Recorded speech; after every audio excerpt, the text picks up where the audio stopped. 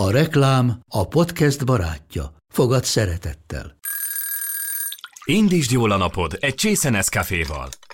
Élvezd minden reggel a gondosan pörkölt kávészemek telt ízvilágát, az Európában 100%-ban felelős forrásból származó kávéból készült Nescafé klasszikkal.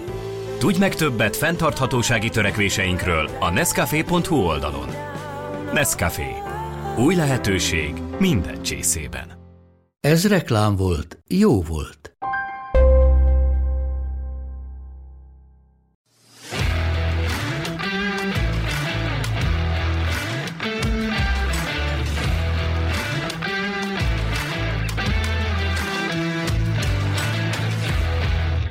Köszöntjük a hallgatókat, ez itt az Index kulturális rovatának podcastja. Kérdezőtársam Szőke Luca, vendégünk pedig Szantner Anna. Szerbusz! Sziasztok! Szia! És köszönjük szépen, hogy eljöttél. És az apropó pedig az, hogy a Larry című film, amiben szerepelsz, az most a filmkritikusok díjátadóján gyakorlatilag tarolt. Ugye 4 díjat is kapott. És ezek közül az egyik díj, az a tiéd lett, az a neve ennek a díjnak, hogy a legjobb epizód szereplő. Nem tudom, ezt talán ilyen Oscarra lefordítva, ez a legjobb mellékszereplőnek felel. Igen, talán, szerintem igen. Ez ugyanaz. Igen, mert ugye nem egy epizódot játszol a filmben, hanem ott vagy végül is végig. Igen. Ez egy fontos mellékszerep, így is lehet így van. mondani. Így van. Ugye a film arról szól, hogy van egy srác, akit Villányi Bennett játszik, ő egy juhászfiú, aki vidéken éli az életét Borsodban, és elhatározza, hogy szerencsét próbál olyan szempontból, hogy egy repszám segítségével kitör ebből a helyzetéből. És ugye azt is lehetett olvasni a filmről, hogy kis költségvetéssel készült, és egy ilyen nagyon erős film, nagyon nagy hatása volt, és a rendező Bernát Szilárd, aki szintén kapott díjat, mint első filmes, olyan atmoszférát tudott teremteni, ami gyakorlatilag tényleg nagyon behúzta a nézőket, és arra lennék kíváncsi, hogy ezt a forgatáson ezt hogyan éreztétek, tehát hogy hogyan zajlott ez, milyen hangulatban, hogyan tudta a rendező meg az egész alkotó csapat megteremteni ezt, ami a filmen is átjön. Hát egyrészt nagyon-nagyon sok előkészület előzte meg ezt a filmet. Hát kezdve onnan, hogy mondjuk Szilárdnak 6 éve van az egész filmben, szóval az egészen sok szerintem. És onnantól, hogy minket színészeket is beavatott, akár abba, hogy lemehettünk már a Borsodba mi is, amikor helyszínt kerestek. Tehát nem csak a stábtagok vettek ebben részt, vagy a legközelebbi alkotótársai, hanem mi is. És nekem például nagyon fontos volt, hogy így az előkészületek részese lehettem. Illetve ott ugye nagyon sok szereplő nem színész, tehát a legtöbb szereplő nem színész, hanem helyi arcokat castingoltak ott hetekig, és akkor mondtam a Szilárdnak, hogy küldjön már át ezekből anyagot. És akkor átküldött egy csomót. Ezek beszélgetések helyi emberekkel, hát főleg nőkkel, ugye erre voltam kíváncsi. És hát 10-ből 9-nek volt ez a szemöldök, ez a festett vagy tetovált szemöldök, igen. És akkor innen jött ez az ötlet is, hogy akkor talán ez megsegítene engem ebben a karakterben, hogy úgy nekem legalábbis színészként szokott segíteni egy ilyen külsőség is. De hogy ott tehát hogy magán a forgatáson, hát a helyszínek is nagyon jól lettek kiválasztva, szerintem nagyon jól lettek berendezve is, tehát az atmoszféra, a teremtés abban a kis házikóban is szerintem tökéletes volt. Én ugye ezekben a nagyobb tömegjelenetekben nem annyira voltam, de hát elképesztő az a színészi teljesítmény, amit a teljesen civilek művelnek, és nekem színészként pont az volt a legnagyobb kihívás, hogy tudok nem játszani, tehát a színpad az teljesen más, mint a film, és főleg egy ilyen film, amiben ennyire realista módon kell, vagy igazából csak jelen lenni, de mégis nagy és erős jelenléttel. Hát aki ugye megkapta a férfi mellékszerep, vagy férfi epizódszereplő díját, ő Csaladó. Igen. Ő ugye nem színész, és hát csodálatosan játszik a filmben, tényleg elképesztő. És hát persze a Bennett is, meg a Szabolcs is, szóval mindenki. És akkor a forgatás alatt gyakorlatilag így együtt éltetek? Tehát, hogy volt egy ilyen... Hát nekem 8 napom volt, és akkor, amikor ilyen tömbökbe voltak napjaim, 3-4, akkor vagy 2-3, akkor mindig lementem, és akkor úgy nem voltam. Tehát nekem nem volt meg ez az élmény, ami mondjuk a Bennettnek, hogy mit tudom én, 1-1,5 hónapig ott lent éltek, de azért így is erős volt ott lenni. Ha már említetted a szemöldököt, ugye ezt ki is emelték a filmről írva is, hogy azon gondolkodtam, hogy hogyan lehet úgy egy ilyen nagyon megértő alakítást létrehozni, hogy az ne legyen karikatúra, vagy szóval, hogy egy ilyen szeretetteljesen azonosuljon az ember egy ilyen karakterrel, de hogy ne legyen egy ilyen paródiában, ne menjen át. Hát fel sem merült semmilyen karikatúra. Már csak a filmnek a stílusából, vagy műfajából adódóan sem merülhetett fel. Szóval pont hogy teljesen a hitelesség irányában kellett gondolkozni. Szóval úgy érzem, hogy bár volt olyan, aki azt mondta, hogy sok volt ez a szemöldök, nem sokan, talán egyetlen egy ember. De én meg pont azt éreztem, tehát, hogy színpadon nekem egy ilyen szemöldök sokkal több. Mondjuk úgy érzem, mint filmen. Vagy legalábbis ebben a filmben szerintem ez nem volt sok. És akkor ahhoz, hogy egy ilyen, azt mondod, hogy ilyen hiteles jelenléttel tudja a filmben lenni, ezek a filmfelvételek segítettek, ami ugye a casting alatt készült, vagy volt valami más is? Hát meg mi is próbáltunk, meg ugye engem is castingoltak, tehát nem kaptam meg rögtön a szerepet, és voltak próbafelvételek a Bennettel is, meg szerintem a Szabival is, ha jól emlékszem. Szóval...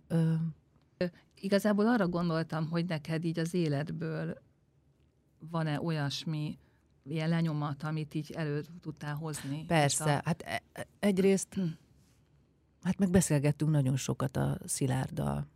Tehát valahogy együtt alkottuk meg, végig gondoltuk, hogy mi lehetett a sorsa, mi lehetett az élete korábban ennek a lánynak. Hát mindenképpen egy bántalmazott környezetből jött. Ő is úgy képzeltük, esetleg egy bántalmazott apa ott is volt. Hát nyilván nem pontról pontra, de hát egy ilyen 40 körüli nő, akinek nincs még gyereke, de már lehet, hogy nem is lesz, tehát, hogy valószínű ezzel a rendőrrel nem biztos, hogy belevág egy gyerekbe, és ez a hiány, ez ott van. Tehát ezt az anyaságot valahogy próbálja kiélni egy kicsit így ebben a helyzetben, ebben a találkozásban ezzel a fiúval, de azért mégse akkora különbség, szóval, hogy... Igen, ez amúgy tök érdekes, hogy mondod ezt a háttértörténetet, mert nekem például teljesen lejött úgy is, hogy ugye nincs kimondva a filmben. Szóval szerintem ez így valahogy nagyon jól bele lett rakva, nem tudom, hogy így a szövegkönyvbe, vagy a forgatókönyvbe, de hogy vagy te raktad bele, de én teljes mértékben átéreztem azt, hogy ez nem az első bántalmazó kapcsolat, bármilyen kapcsolat, amiben ez a nő benne volt, szóval. Hát ez szerintem a Szilárdnak is köszönhető, tehát hogy arra is ügyeltünk, hogy nem mondatokkal legyen ez elmondva, hanem játékkal, illetve szerintem az, hogy egy színész tud a szerepéről, az jó esetben látszik. Ugye a történet szerint akörül forog a film, hogy sikerül ennek a fiúnak valamilyen módon kitörni így a rap segítségével. Luca, te nagyon otthon vagy ezekben a témákban, neked nézőként, ilyen fiatal zenében is jártas nézőként, hogyan jött le ez a történet? Hú, hát nekem egyszerre volt nagyon sokkoló, mivel szerencsére nekem nem kellett hasonlókat átélnem. Másrészt viszont nagyon bátorító is volt olyan szempontból, hogy belegondoltam abba, hogy igazából bárhonnan jöhet az ember, hogyha tehetséges, és mondjuk kap egy lehetőséget, akkor meg tudja magát mutatni. És ez szerintem egy olyan dolog, amit igazából mindenkinek, minden fiatalnak tudnia kéne, hogy hiába érzi azt, hogy ő nem tud, vagy nem tud kitörni egy ilyen helyzetből, és még hogyha nem is sikerül úgy konkrétan, ugye a filmben sem sikerül úgy konkrétan, de hogy megmerje tenni azt a lépést egyáltalán, hogy kiálljon mondjuk a közönség elé. Tehát, hogy most, és akkor is, hogyha mondjuk nem dadog, meg tényleg így megmerje tenni azt, hogy én most akkor megmutatom magam. És szerintem ez egy olyan fontos üzenet, és amúgy igazából nem is csak a fiataloknak, hanem szerintem mindenkinek egy fontos üzenet. És amúgy ezt is akartam kérdezni, hogy amikor forgattátok a filmet, ugye beszéltél, hogy csináltátok, de hogy gondoltátok-e azt, hogy ennyire pozitív lesz az összes visszajelzés, mert én a kritikusoktól is, az újságíróktól és a nézőktől is csak pozitívat hallottam vissza.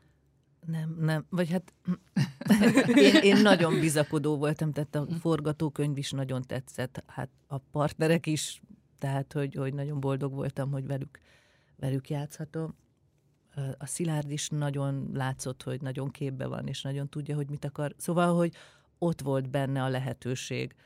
De hát egy film azért a vágóasztalon dől el, hogy milyen lesz. Szóval ott, tehát vannak szerintem olyan filmek, amiket a vágóasztalon elrontanak egyszerűen, pedig ott van minden lehetőség, és amíg nem kerül a nézők elé, addig... Tehát én például 2-szer láttam a filmet, először a Toldi moziban, a vetítésen, amikor még a premier előtti vetítésen, és persze annyira izgultam, hogy magamat fogom látni, és hogy mit fogok magamhoz szólni, hogy nem is bírtam befogadni még a filmet, tehát én csak a rendes premiéren volt, hogy így, hát ez működik, tehát tényleg érezhető volt, hogy ott jönnek a nézők, és mindenre reagáltak, tehát akkor volt az, hogy így meg lehetett nyugodni, hogy ez működik. De hát én, ha benne vagyok egy darabban, akkor is csak van egy ilyen belső érzésem, hogy ez működik, vagy nem, de nem lehetett ezt tudni, csak remélni. Hát nem is csak, hogy pozitív visszajelzés, óriási siker, tehát, hogy ha ez is ugye egy visszajelzés, hogy ezeket hogy érzitek, hogy jönnek ezek felétek, milyen... Hát Messengeren nagyon sokan írtak, közeli és távoli barátok, szóval nagyon jó érzés. Sőt, vadidegenek is írtak, hogy meghatározó filmélmény, meg mindenféle szépeket. És amit Luc említett, hogy ez az üzenet, hogy a reménytelenségből is van valamilyen módon hát ki, hogy értelmezi, szóval szerintem van, aki pont az ellenkezőjét értelmezi, hogy nincs kiút, tehát, hogy gyönyörű az a jelenet a végén, amikor haza akarnak jutni, és kéregetnek a keleti előtt.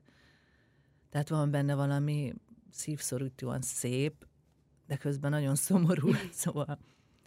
Igen, tehát hogy én úgy érzem, hogy nem feltétlenül azt mondanám, hogy nekem például tényleg olyan szempontból pozitív volt, még akár a vége is, ugye, hogy szerintem inkább az számít, hogy az ember mer valamit csinálni, mint az, hogy az sikerül-e, vagy nem. Igen, és hogy lelkileg biztos, hogy meglépett valamit, ami azon az apa-fiú kapcsolaton már apa-fiú kapcsolatot már egy másik szintre emelt, ez biztos. Szóval, hogy ezt én is érzem, igazad van.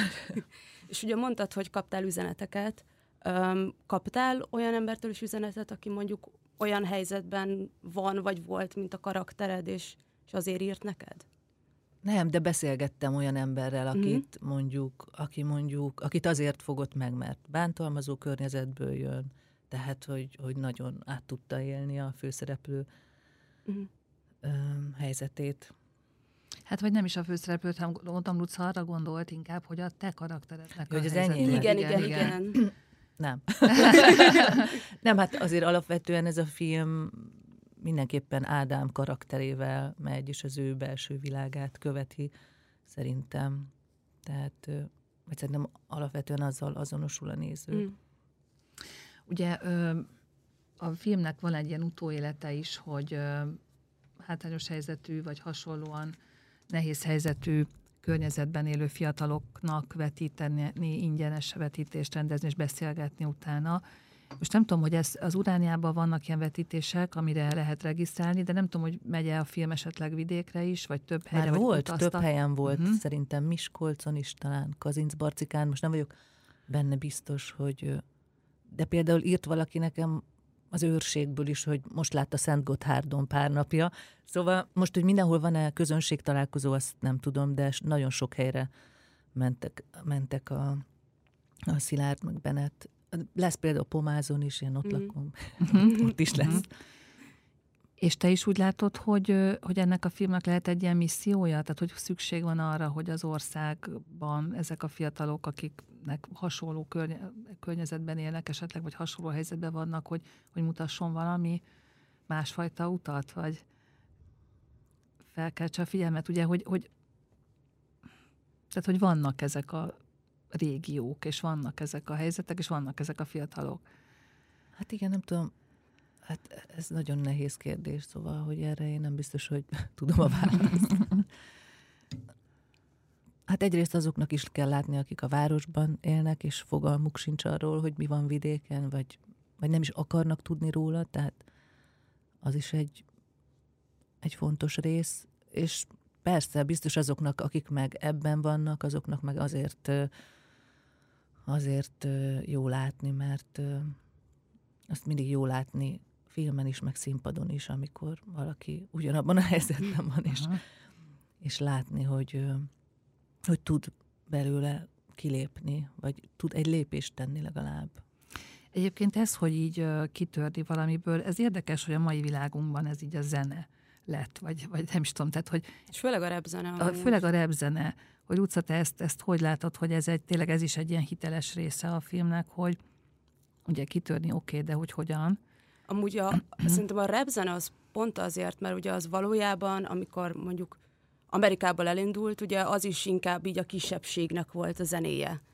És szerintem most Magyarországon is főleg, tehát hogy nem feltétlenül azok, akik mondjuk nagyon ismertek lesznek, de azért a krémje, meg így az undergroundnak a krémje, azért nem mondjuk a leggazdagabb budai fiú, mondjuk így, és hogy valószínűleg maga tehát hogy a történelme a műfajnak is ezt hozza magával, meg hát igazából szöveget írni sajnos nagyon sokszor a rosszból lehet könnyebben, mint a jóból, és valószínűleg ezért is ez a műfaj az, ami így ennek a kitörésnek a műfaja, meg hát tegyük hozzá, hogy ez most azért egy elég populáris zenei műfaj, tehát hogy most minden második zenész ezzel próbálkozik, vagy nagyon sikeresen is csinálja.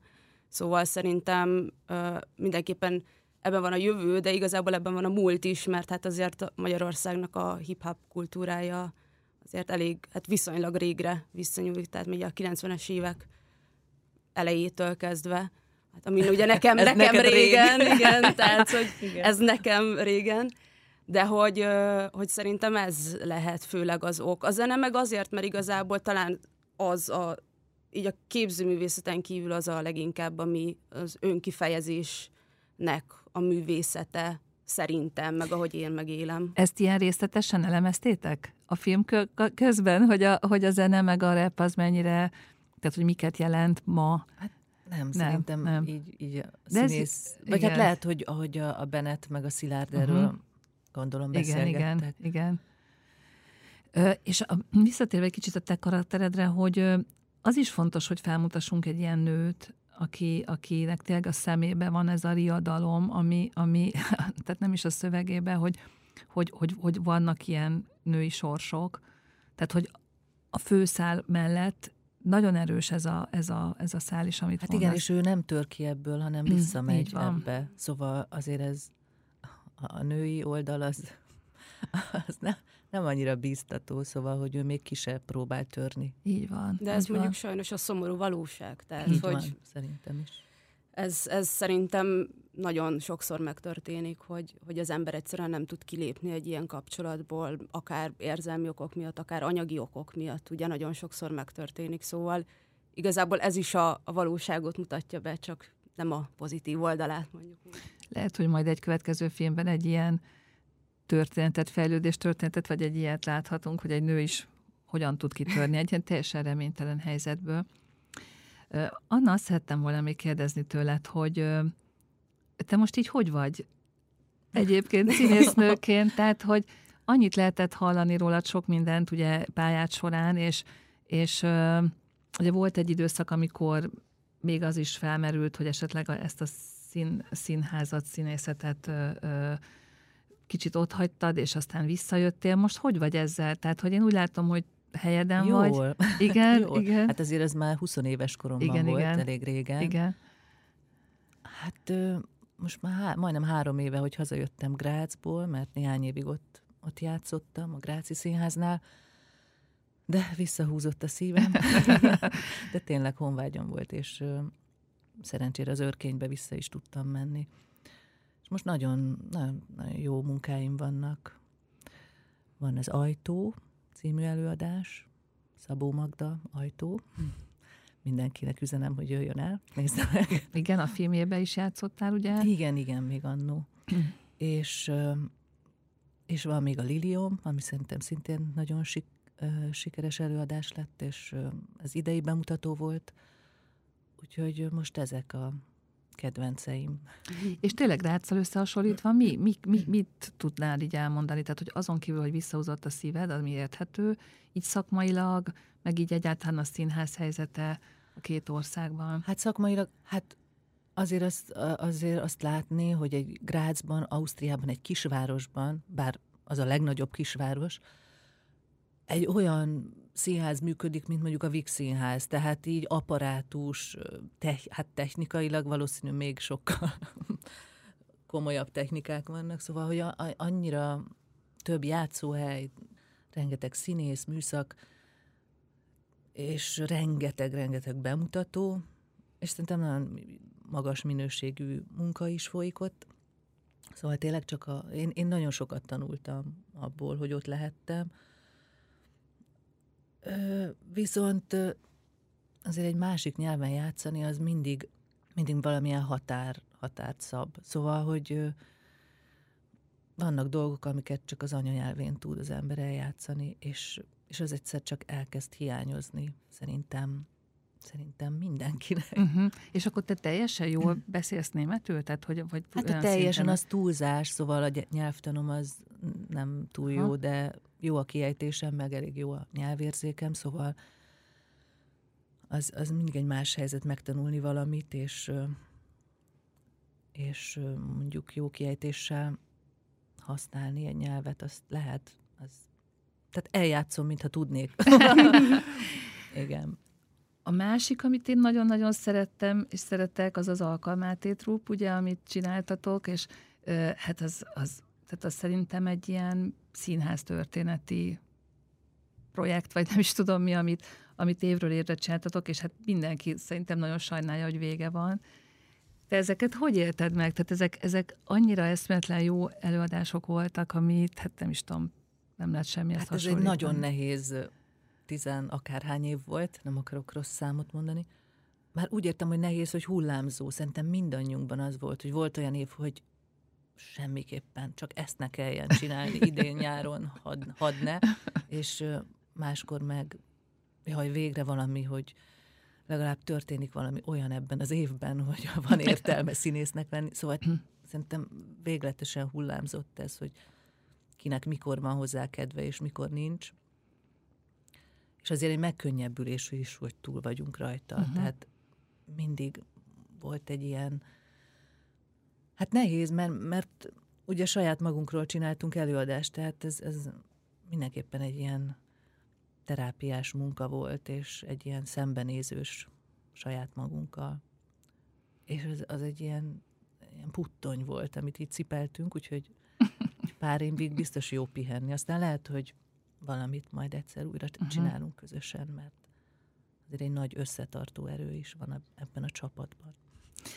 És a filmezéssel hogy állsz? Ugye nagyon örülünk, hogy láttunk. Nagyon szeretnék. Igen, ugye? Igen. Hát pont ezt akartam mondani, hogy én nagyon szeretnélek látni, és gondolom mások is több filmben. Hát én is, persze. Hát szerintem mindenki szeretne forgatni, csak nincs olyan nagyon sok film is. Hát Igen, hát reméljük, hogy ugye ez de hát nem kell téged bemutatni nyilván, mert tudjuk, hogy milyen színésznő vagy, de hogy ez a film is talán, hogy mondjam, amikor gondolkodnak a szereposztáson, vagy nem tudom, bár itt is mondtad, hogy castingon vettél részt, tehát hogy... Persze, azért általában van. Igen. Mert az, ami teljesen érthető, hogy kell. Ma már ez így zajlik, ez minden filmnél, hogy nem az van, hogy kinéznek, hogy pont azt a színésznőt szeretnénk, bár egyébként igen, ja, de talán ez is ritkábban lehetne.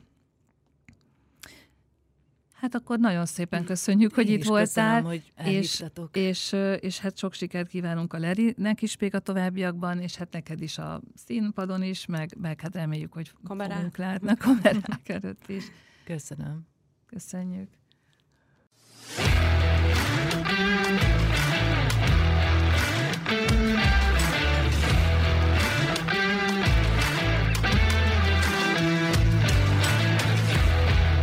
A műsor a Béton partnere.